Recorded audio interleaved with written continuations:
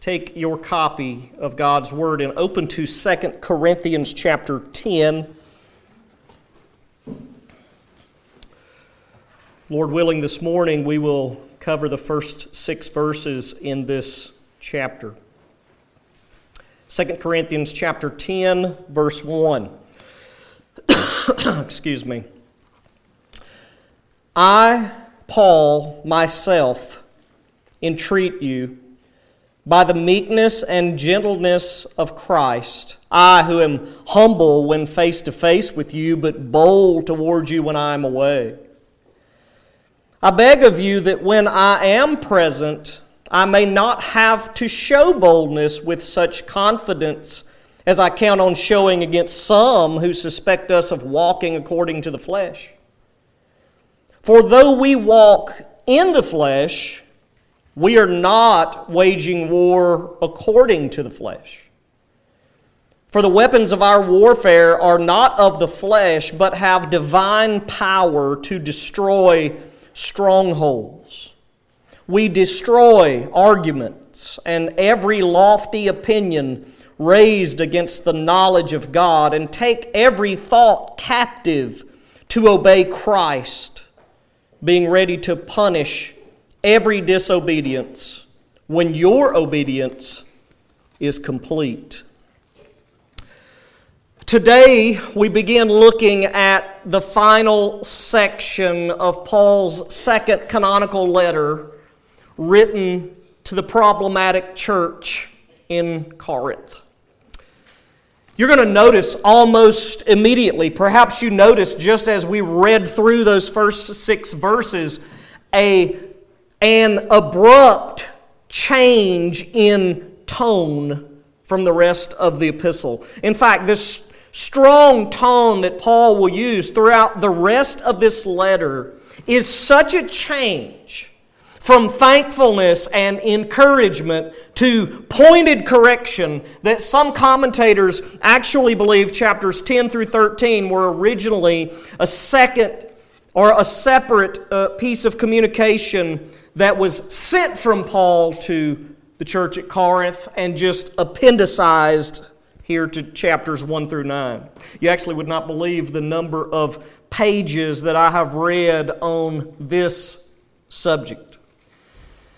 But listen, there is no way to miss the change in tone. That certainly is true, but there is absolutely no reason to believe these chapters were originally part of a third canonical letter. If nothing else, not so much as one Greek manuscript has ever been provided that divides chapters 10 through 13 from the rest of this letter, and a lack of manuscriptal evidence is extremely significant. Not to mention, there's no greeting here, there's no benediction at the end. We didn't see a benediction at the end of chapter 9, and no manuscriptal evidence has ever provided those things either. There's plenty of reason to believe this final section that we're going to study in this book was part of Paul's original communication with the saints in Corinth, part of the final letter he wrote to them, at least that we know of, entitled for us 2 Corinthians. But still yet, there is a change in tone. Is there an explanation, perhaps? Well, maybe. There's no way to be dogmatic, but I will offer at least one possibility. We tend to forget how long it took to write a letter of this length way back then in the first century. One just didn't sit down at a typewriter and type it out in 30 or 45 minutes. No, you took a piece of papyrus, you took a quill, you dipped it in some ink, and you started writing, and after you'd formed a few letters, you re-dipped it, and you just kept going slowly until you were done. We can't hardly think on those terms. Considering just how busy the Apostle Paul was in ministry all the time, everywhere, it's quite possible that it took him the better part of a month to compose this letter. And it's also possible that a messenger from Corinth arrived during that time, informing him that false teachers had gained much ground since Titus left. Well, that certainly would explain the noticeable change in tone. But then again, maybe Paul planned to write all of the encouraging stuff up front, and then he planned to save the heavy stuff for the end. We don't know. There is no way to know. Nevertheless, this is one communication from Paul, and it all fits perfectly together, and it's good for us as God's inspired Word. Now remember, in chapters 1 through 7, Paul described his apostolic ministry, and he addressed a few complaints against his person even in those chapters. In chapters 8 and 9, he encouraged the church to complete the pledge that they had made to support the poor saints in Jerusalem. We completed that section last week. Well, chapters 10 through 13 are a block, almost like something like the Sermon on the Mount. They're a block in and of themselves. And they contain a much more serious message, a warning to the church concerning false teachers who had clearly had influence in Corinth. Now, there's several things that we can know about these false teachers. I thought a little introductory work might help us relative to them. This will become more and more clear as we work through this section over the next several months, Lord willing. First and foremost, these men sought to undermine Paul's influence in Corinth, realizing that Paul was an apostle with a message that contradicted theirs.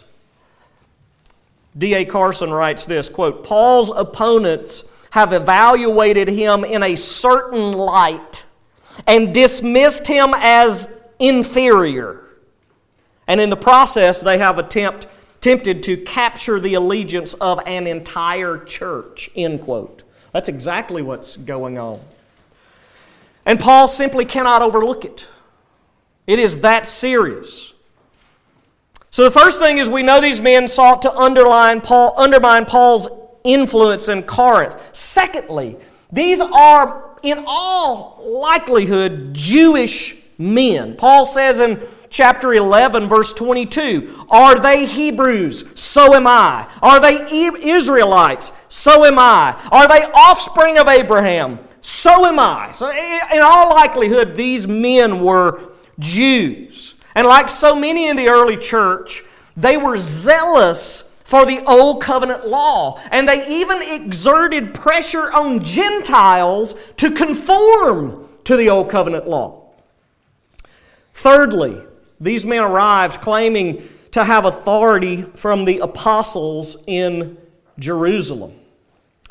This is the very same thing we've seen earlier on in church history. In fact, we're going to learn this in the book of Acts. We know from Acts 15 and the Jerusalem Council that some had gone out from Jerusalem claiming to have been sent by the apostles. Why would they do that? Well, they're apostolic authority. In the letter sent from the apostles and elders in Jerusalem to the Gentile churches, it begins by saying this, Acts 15:24, "Since we have heard that some persons have gone out from us and trouble you with our words, unsettling your minds, although we gave them no instruction." And he goes on to write the rest of the letter. It seems Paul knew that these false teachers in Corinth were making the exact same claims, and he did not believe it was true for even a moment. He'd already seen this tactic before.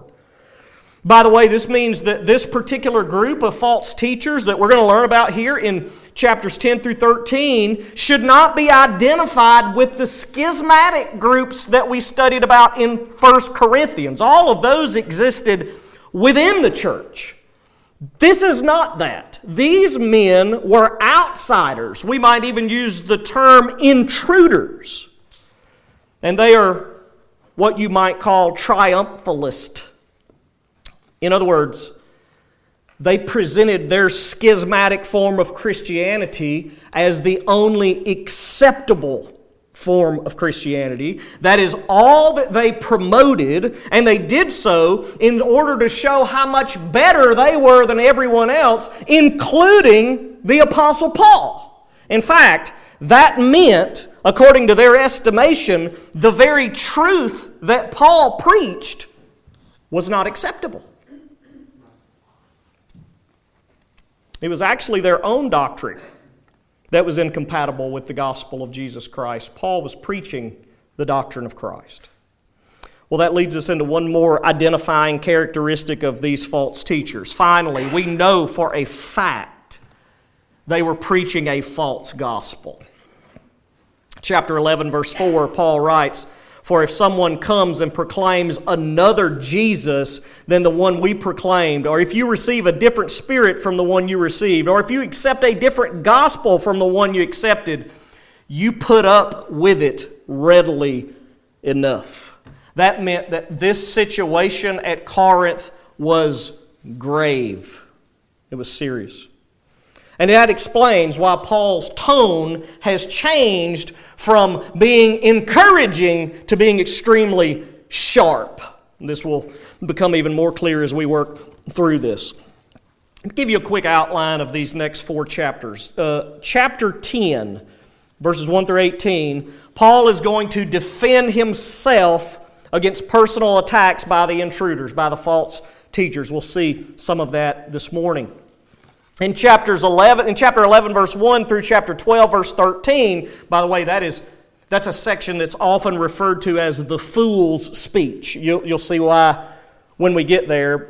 But in chapter 11, verse 1 through chapter 12, verse 13, Paul is forced to boast about things that Christ has done through him. It's not what Paul desired to do, but because of his boastful opponents, he felt the need to boast about the things Christ has done through him. That will be a very interesting section. And then verses 14 of chapter 12 through the rest of the book, Paul addresses just how dire the situation in Corinth is, and he prepares the church for his impending visit in which he will face the false teachers. Well, the text before us this morning, chapter 10, verses 1 through 6, has been referred to as Paul's thesis statement of this entire last section. I've entitled my sermon this morning, A Gospel Siege. A Gospel Siege. Paul actually lays the foundation in this text for everything he's going to write towards these false teachers. And he uses wartime language to show just how determined he is to destroy the ministry of the false teachers. Did you say destroy the ministry of? I did. That's exactly what Paul wants to do because it matters that much. So he begins in verse 1. He says, "I, Paul, myself, entreat you by the meekness and gentleness of Christ, I, who am humble when face to face with you, but bold toward you when I am away. I, Paul, myself," that's actually something noteworthy. This is very personal language. He's identifying himself with that double language of I, myself, I, Paul, myself. He could be just reintroducing himself this way to say something like, "Hey, it's me, Paul. You know, the guy that taught you folks for better than a year and a half." Or maybe he could be saying, "This is not from anyone else. This is from me, Paul, the very man that the false teachers were taking aim at." I say that because this letter began with, chapter 1, verse 1, "Paul, an apostle of Jesus Christ by the will of God, and Timothy, our brother." So here, Paul alone is wielding the words in this next section. He could be using this language authoritatively. In other words, as an apostle with authority that he received directly from Jesus. Look, whichever it is, this is very personal language and dire, I think we can see. Paul, I, Paul, myself, entreat you by the meekness and gentleness of Christ. I'm urging you, I'm urging you to listen to what I'm going to say. And he says he does so by the meekness and gentleness of Christ. These qualities of meekness and gentleness were qualities of the Savior himself. Qualities that Paul, a committed servant of Jesus, sought to display. Meekness can be defined as a mild and gentle friendliness. Meekness. Gentleness refers to a characteristic of being fitting, suitable, or perhaps reasonable and fair. These are the very things you'd like for your employer to be, right? Reasonable, fair, mild-tempered. Look, Paul was in control of his passions. That's what he's saying here. He didn't have temper tantrums. Paul didn't have emotional outbursts. He was in control.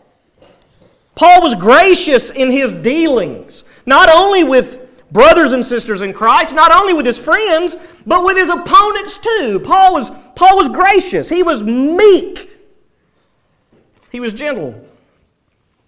But it needs to be pointed out in the redneck South, meekness is not weakness.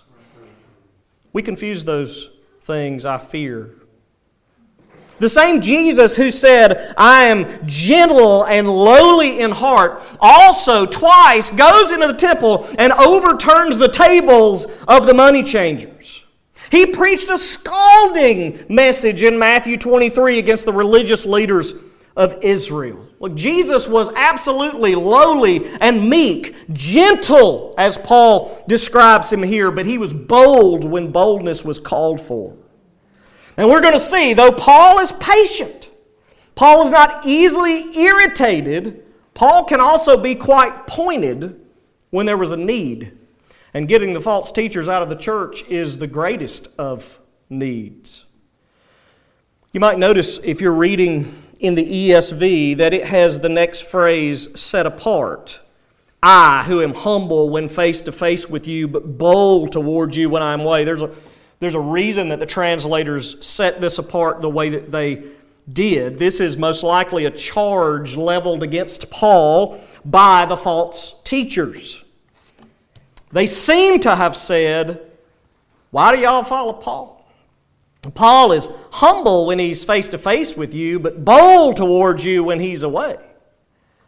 I know it's been months since we were in chapter 2, but you may recall Paul had this very painful visit to Corinth in which he seems to have been publicly opposed by somebody there, and the church did not stand beside Paul when it happened.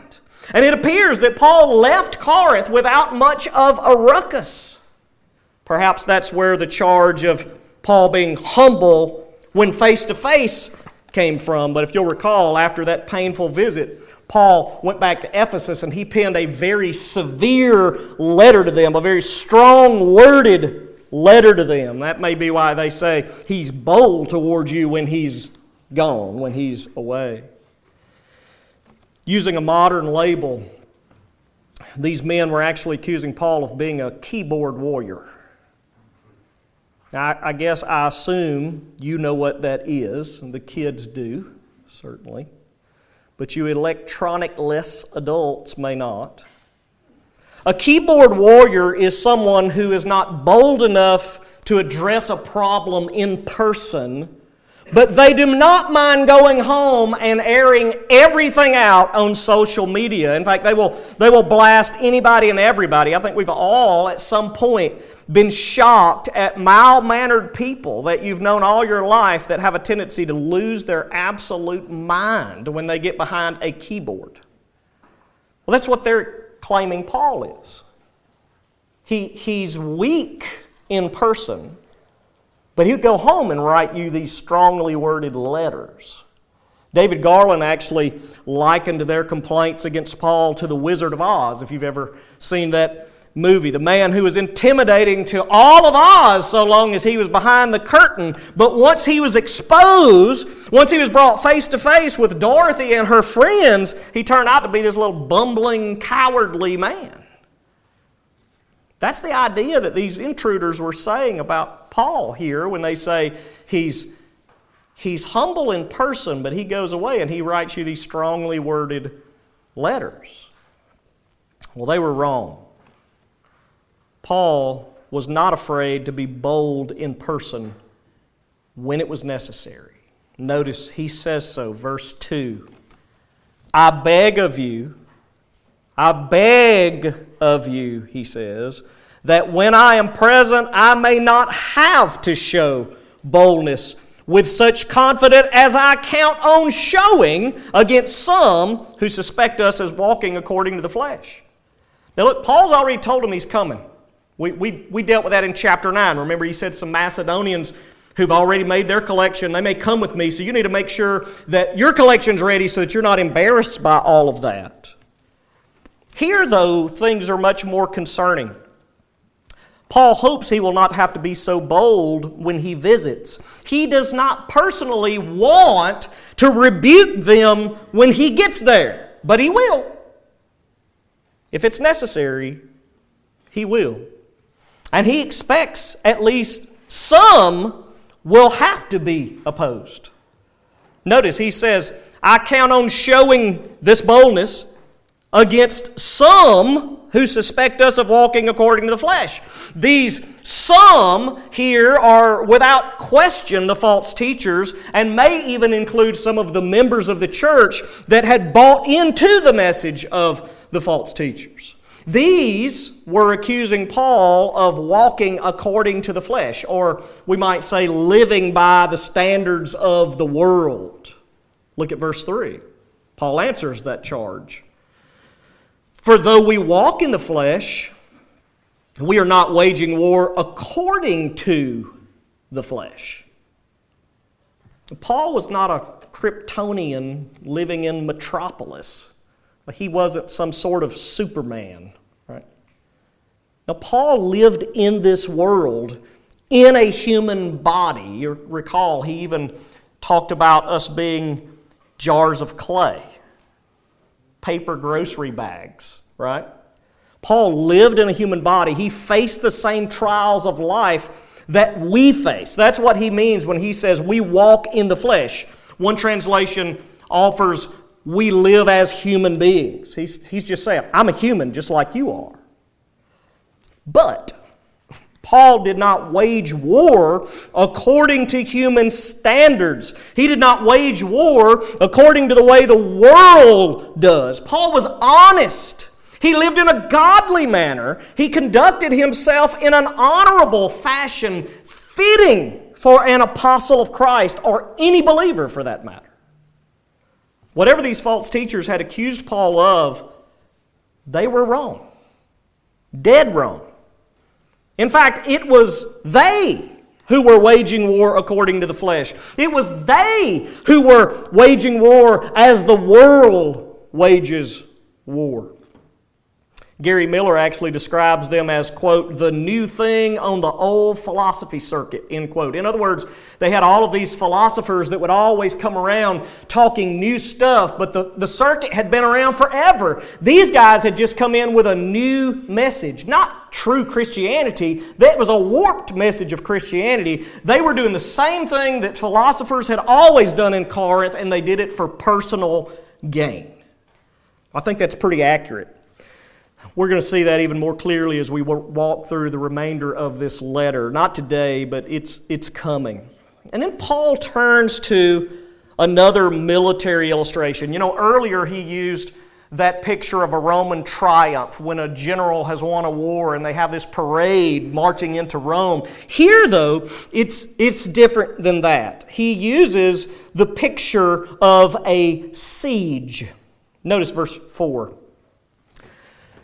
For the weapons of our warfare are not of the flesh, but have divine power to destroy strongholds.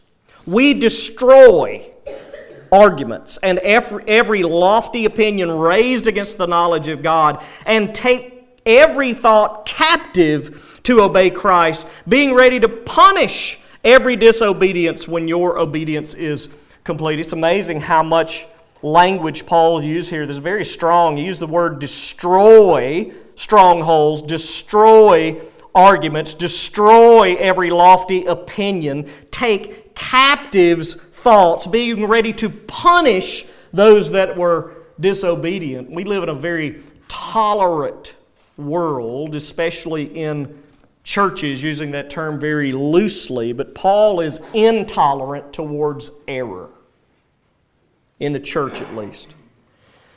Paul says, I don't use worldly methods. I will tell you what we use.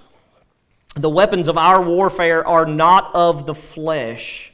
And then he goes into this military language again, describing a siege. Let me make sure you know what a siege actually was back at this day. In the first century, major cities, like Tuscaloosa even probably, would have a wall to protect them from enemy attacks. And so opposing armies would lay siege to the city. They would slowly take the wall down, but they would also, in doing that, cut off all of the citizens inside the wall from the outside world. No more grocery shopping, no more delivering pizza, nothing. Cut off from the outside world. And those inside the wall would take shelter inside of a tower that was built, a stronghold, it was called, and they would put off surrender as long as humanly possible. But it wasn't possible forever. They would be hoping that that foreign army might get called away, but that usually did not occur. And once the siege was complete, once the wall was down, once the stronghold was destroyed, the citizens would surrender and they would turn over the leaders and the powerful citizens as captives to that invading army. That's the picture that Paul is painting here, except he's not talking about an invading army, he's talking about false teachers here. Well, Paul describes the Word of God, and specifically the gospel, as the weapon which will destroy strongholds. Strongholds of the worldly methods used by the false teachers, these heretics that had made their way into Corinth. So perhaps that picture of that siege is going to help you as we walk through the remainder of this text. Notice Paul says, the weapons of our warfare have divine power to destroy strongholds, he says. Like that inner support structure inside the wall. That tower which was the last hurrah for a city being attacked. Even the seemingly most solid arguments of false doctrine can be destroyed by God's truth. That's what Paul is saying. I'm sure you're familiar with the whole armor of God in Ephesians 6, especially since I preached through that 2 years ago. I'm sure you all got it right here. Anyway, there is one offensive weapon. The sword of the Spirit, which is the Word of God. No doubt the gospel being primary there. Well, there's no reason to believe that Paul intends any other offensive weapon here. The Word of God, which is the sword of the Spirit. Paul says those weapons destroy arguments and every lofty opinion raised against the knowledge of God. I think it'd do you good to get in your mind what these false teachers looked like and how they tried to conduct themselves when they came into this philosophical town of Corinth. A couple of quotes from some guys I read after this week. Colin Cruz describes these false teachers and what they saw as important. He says they saw as important, quote, an impressive presence, exceptional speaking ability, self-commendation. That's the opposite of humility, by the way. Self-commendation, a Jewish pedigree, the experience of supposed visions and revelations, the performance of supposed signs and wonders, and an authoritarian manner, end quote. That's what they saw as important. Kent Hughes writes, quote, these interlopers doubtless fancied themselves as superior and cosmically gifted masters of rhetoric, knowledgeable of mysteries, recipients of visions and ecstasies, end quote. Well, they get those things straight out of the text. Look, we are going to work through every bit of that as we work through the rest of this book. Paul addresses those very things. Those worldly ideas draw in crowds, even in our day. when we have the entire New Testament? We have in the Old and New Testament the complete Word of God at our disposal, and yet those things still draw in crowds. I suppose we should not be shocked. Nevertheless, Paul will condemn all of those things that the false teachers treasured so much as we work through the remainder of this book. Now understand, these things Paul destroys merely through the preaching of the Word of God. I should say the accurate preaching of the Word of God, and again, primarily the gospel. And that means ideas, teachings that are contrary to biblical truth need to be destroyed. They must be destroyed, or a church is in serious danger of apostasy. That's precisely what's going on here in Corinth, but it's true of us if we are cautious. Guys, listen, the knowledge of God that Paul mentions here, everything God wants us to know is in the book you hold in your lap. False teachings, however, take every thought captive to the world, to Satan and his minions. While the truths of God's Word, according to Paul here, take every thought captive to obey Christ. Spiritual warfare intends to change the way people think. Do you think people in our society think differently today than they did a decade or two ago? Spiritual warfare intends to change the way people think, for the good or for the bad. Wouldn't it be wonderful if all of our thinking was taken captive to obey Christ? Obviously, Paul is concerned about the church at Corinth, at least some of them, that their thoughts are being taken captive to these heresies being promoted by the false teachers. Look, Paul is ready. Notice what he says. He is ready when he arrives in Corinth to punish every disobedience. Now look, without a doubt, this refers to the false teachers and any members that hang on to the words of the false teachers. Paul will stand toe-to-toe with them when he arrives. But first, he expects the church's obedience to be complete. Did you notice he says that? In other words, he expects the church to deal with what they can through church discipline, no doubt. Now, these false teachers were outsiders. There's not a lot the church can do to them other than lock the door and keep their influence away. However, the church did have authority to discipline their own members, and Paul expected them to do just that before he got there. You know, the lack of church discipline in our day is one of the main causes of the religious mess we find ourselves in today. Christianity in America 2023. Well, let's see what we can glean from this little introductory section. How are we to fight in the spiritual war that our great leader has recruited us into? Well, first and foremost, obviously, problems must be addressed.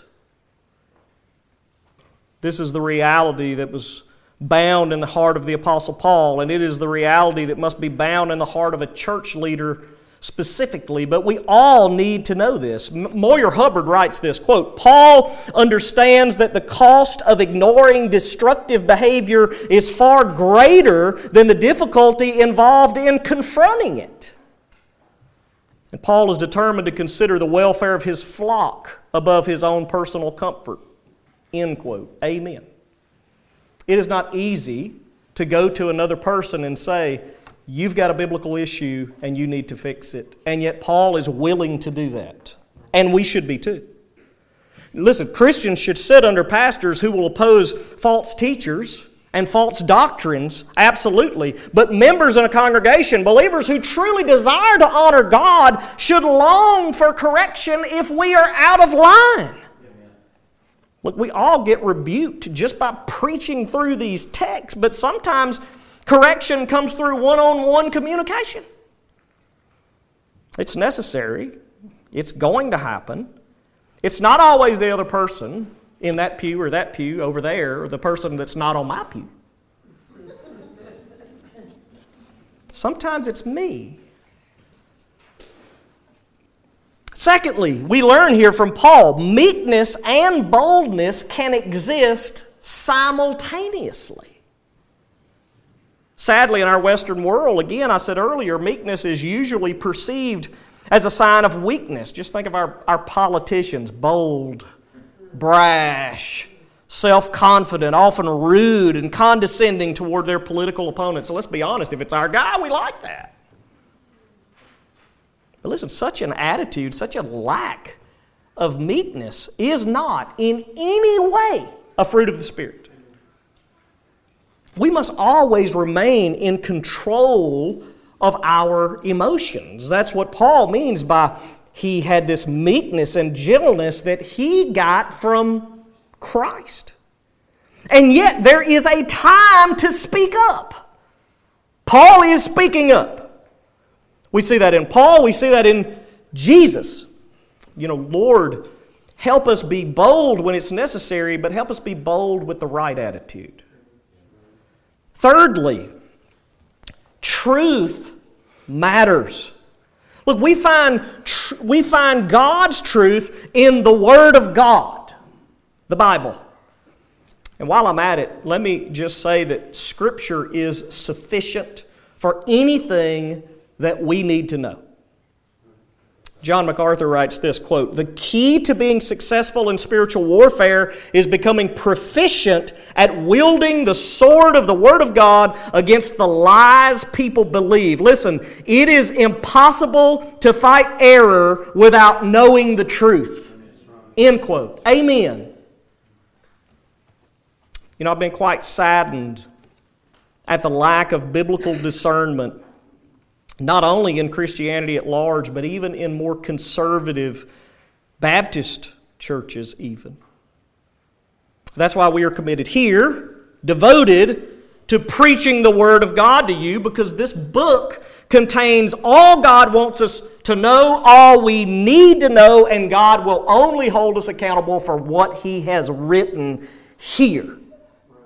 Stop looking for internal impressions for guidance and look into the Word of the living God, which we are all so blessed to have in our possession.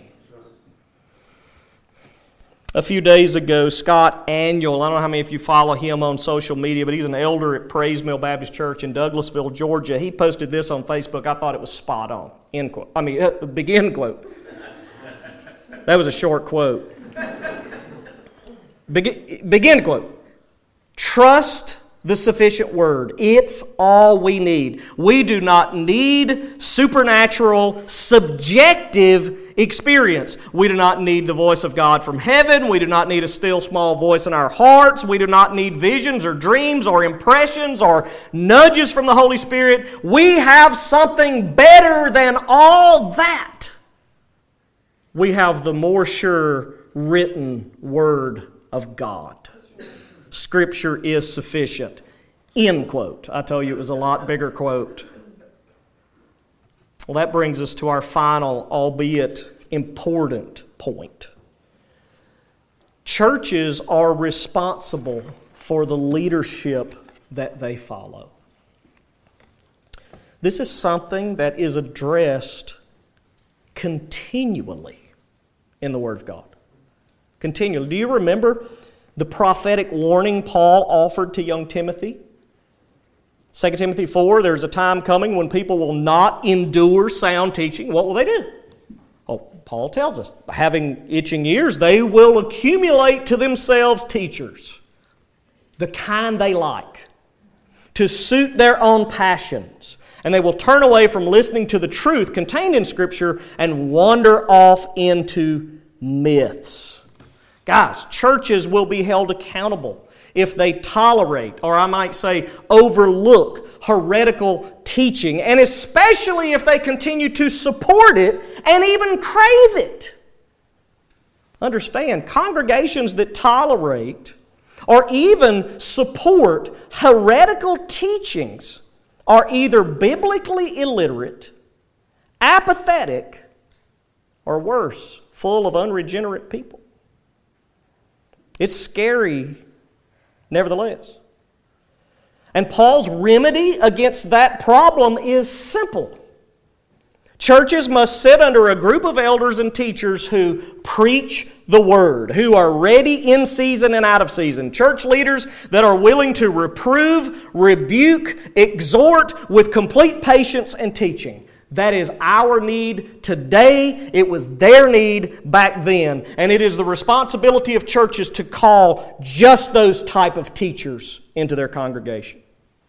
I have been greatly disappointed after 25 years of ministry to see men who should know better, men who should have the heart of the Apostle Paul. Those men sit idly by while heresies are spewed from pulpits, even when those spewing them have a position of influence over many of their own sheep.